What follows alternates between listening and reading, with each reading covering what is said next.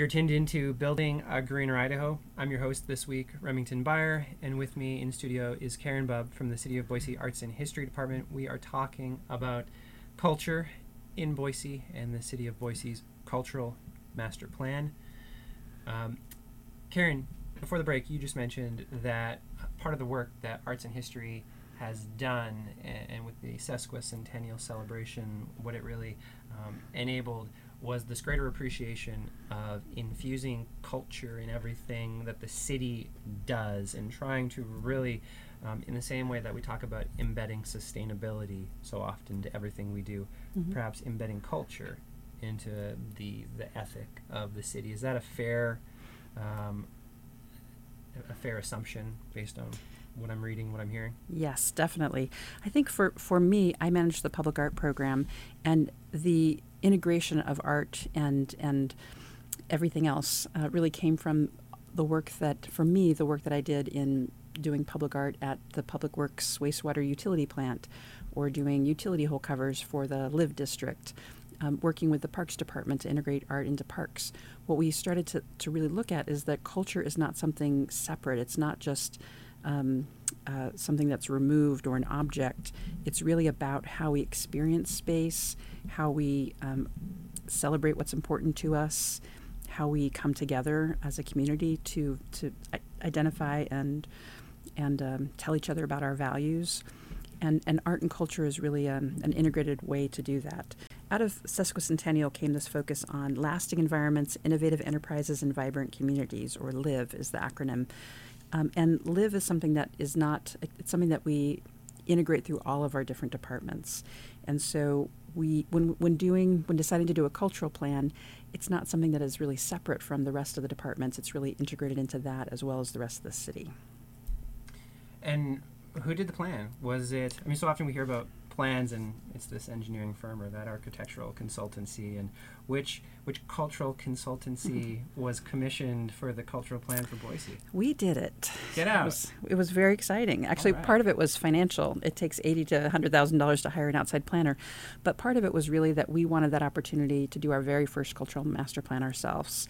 So the department let me take this on as one of my projects. I was the public art manager at that time, and I was the lead, but we worked with a couple of great consultants that helped us that were local, Dr. Amanda Ashley, and Diane Kushlan.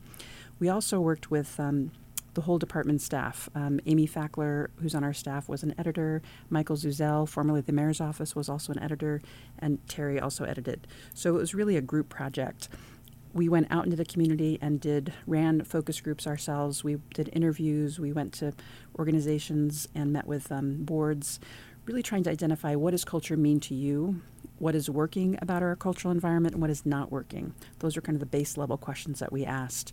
And from that, we drew a lot of information, a lot of feedback. And then after analyzing that and sorting that out, in the plan we've got a more detailed SWOT analysis, but we really reduced that down to 5 primary goals that are important to us. The first one is developing cultural policy, and that's something like the percent for our policy, which mandates that 1.4% of any city capital project goes to art. That's an integral policy that has really driven the integration of public art into our city. So looking at what kind of policies do we have. So really a policy is anytime you identify a value and put resources behind it.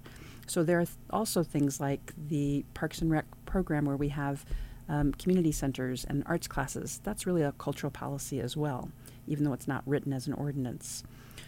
The second is to enhance and preserve neighborhood places. Although the downtown is our core of our culture, all of our neighborhoods are important. So working with the Energized team, for example, out of Planning and Development Services, looking at where do we not have culture? How can we integrate and work with the neighborhood associations and really focus on the history of those neighborhoods, on putting public art in those neighborhoods? The third is maintaining and developing cultural assets. So cultural assets might be a facility or it might be a public artwork. So we have staff, Josh Olson and Annie Murphy, are focused on just caring for and maintaining the close to $4 million we have invested in public art. That's over 200 pieces plus almost 200 traffic boxes, art wraps that they care for. And that's important that we care for what we've built. Definitely. And then the fourth is fostering organizations and partnerships, because we realize that we can't do this by ourselves. Culture is what we all do together. So all of the nonprofit organizations, the other departments that we work with throughout the city, which gets back to your previous point about this is not just Department of Arts and History alone. We're working with all the departments. It comes out of our grant program.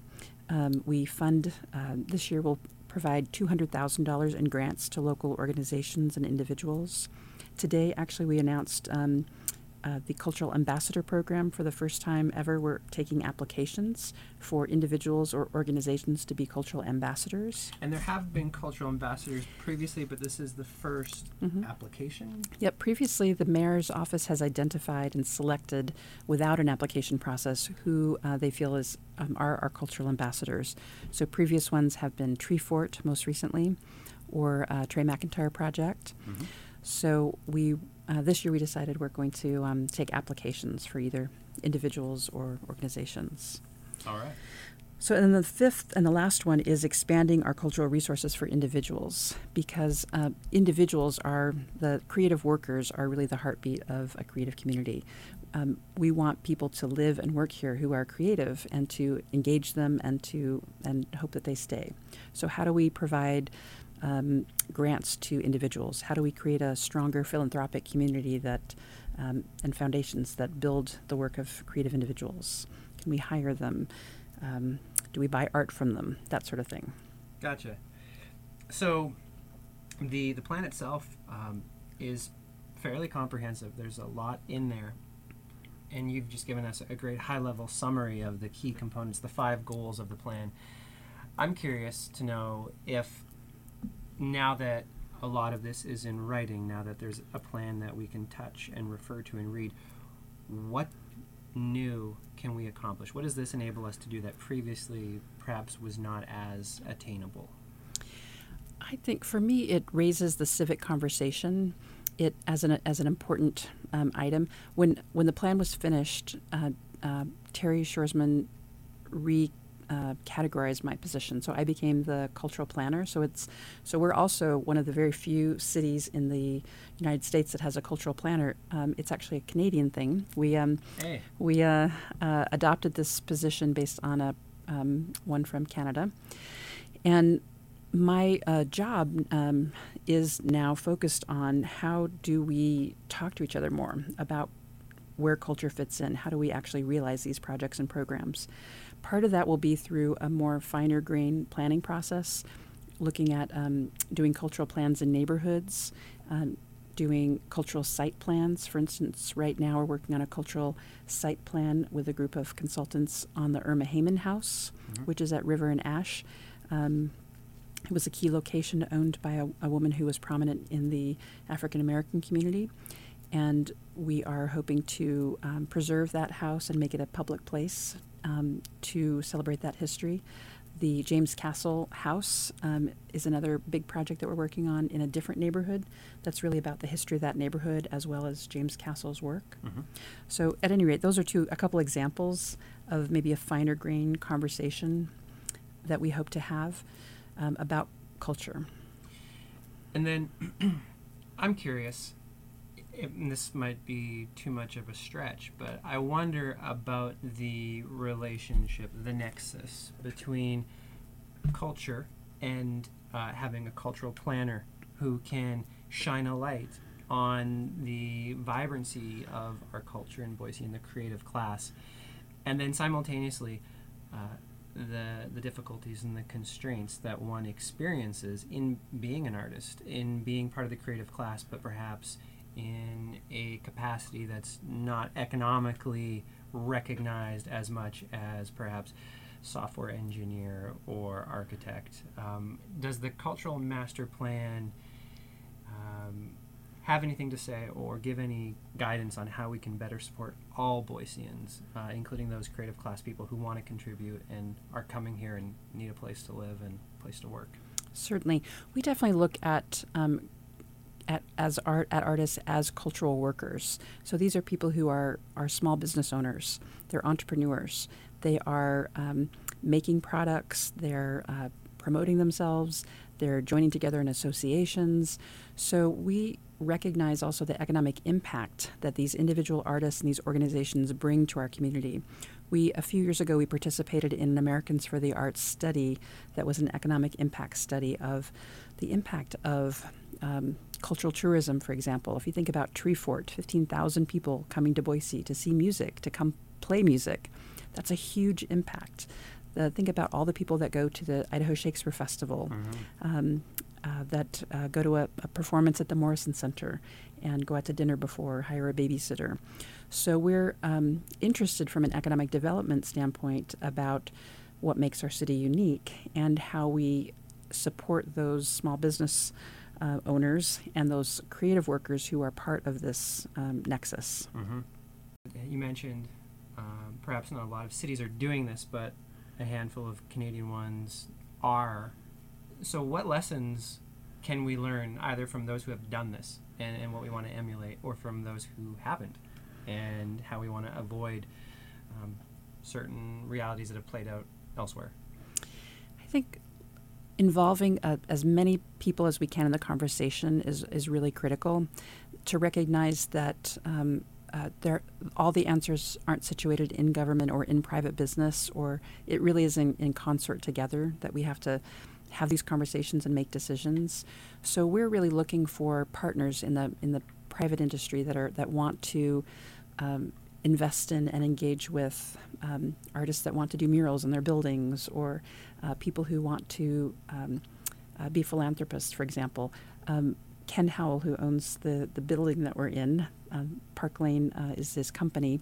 He has invested money into an Alexa Rose Foundation, for example, which last year gave $100,000 to individuals to help them take their creative practices forward. That is significant. So a private individual contributing in that way makes a huge impact in this community. If you take, for example, that the city's grant program is $200,000, and this private individual through their foundation is giving $100,000 to individuals. Wow.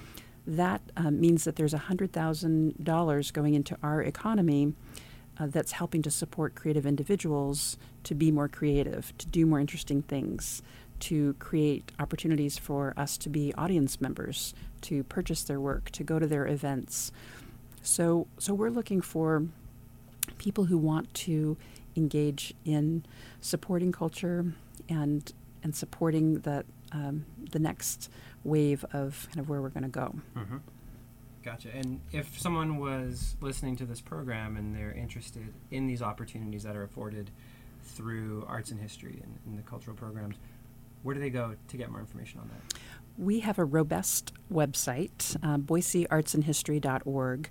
And under our opportunities page, you can get a list of any opportunities that are currently available. We also have the full cultural master plan on the website, so you can, if you wanted to read the plan in more depth, you can check it out there. I would also encourage people to just get engaged in your cultural community. Go to events, buy tickets, buy memberships to the Boise Art Museum, Boise Contemporary Theater, Idaho Shakespeare Festival. Look for opportunities to provide your kids with cultural education. A lot of the arts education has been taken out of schools. How can you supplement that by taking them to classes, for example? Great. Karen, we're getting close to the end of our show today. I want to circle back to that last question and perhaps just tease out and see if there's anything more there. Are there cities, perhaps north of the 49th parallel, where they've done something in terms of cultural planning that has really paid dividends in an unanticipated or unexpected way?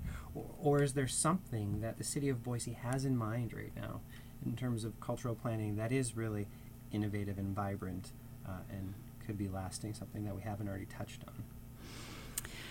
Well, I think that the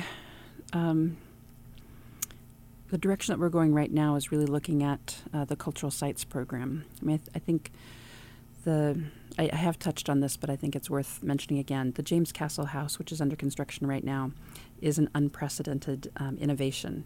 That the city has purchased the home of this, the private home of this artist that used to live here, that we're making it into a community resource as a community center, as well as an artist in residence program. There are very few cities in the United States that have an artist in residence program where an artist will come and live and work at a particular place.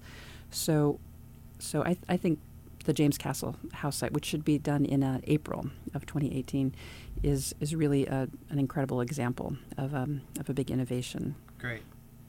Well, thank you for that.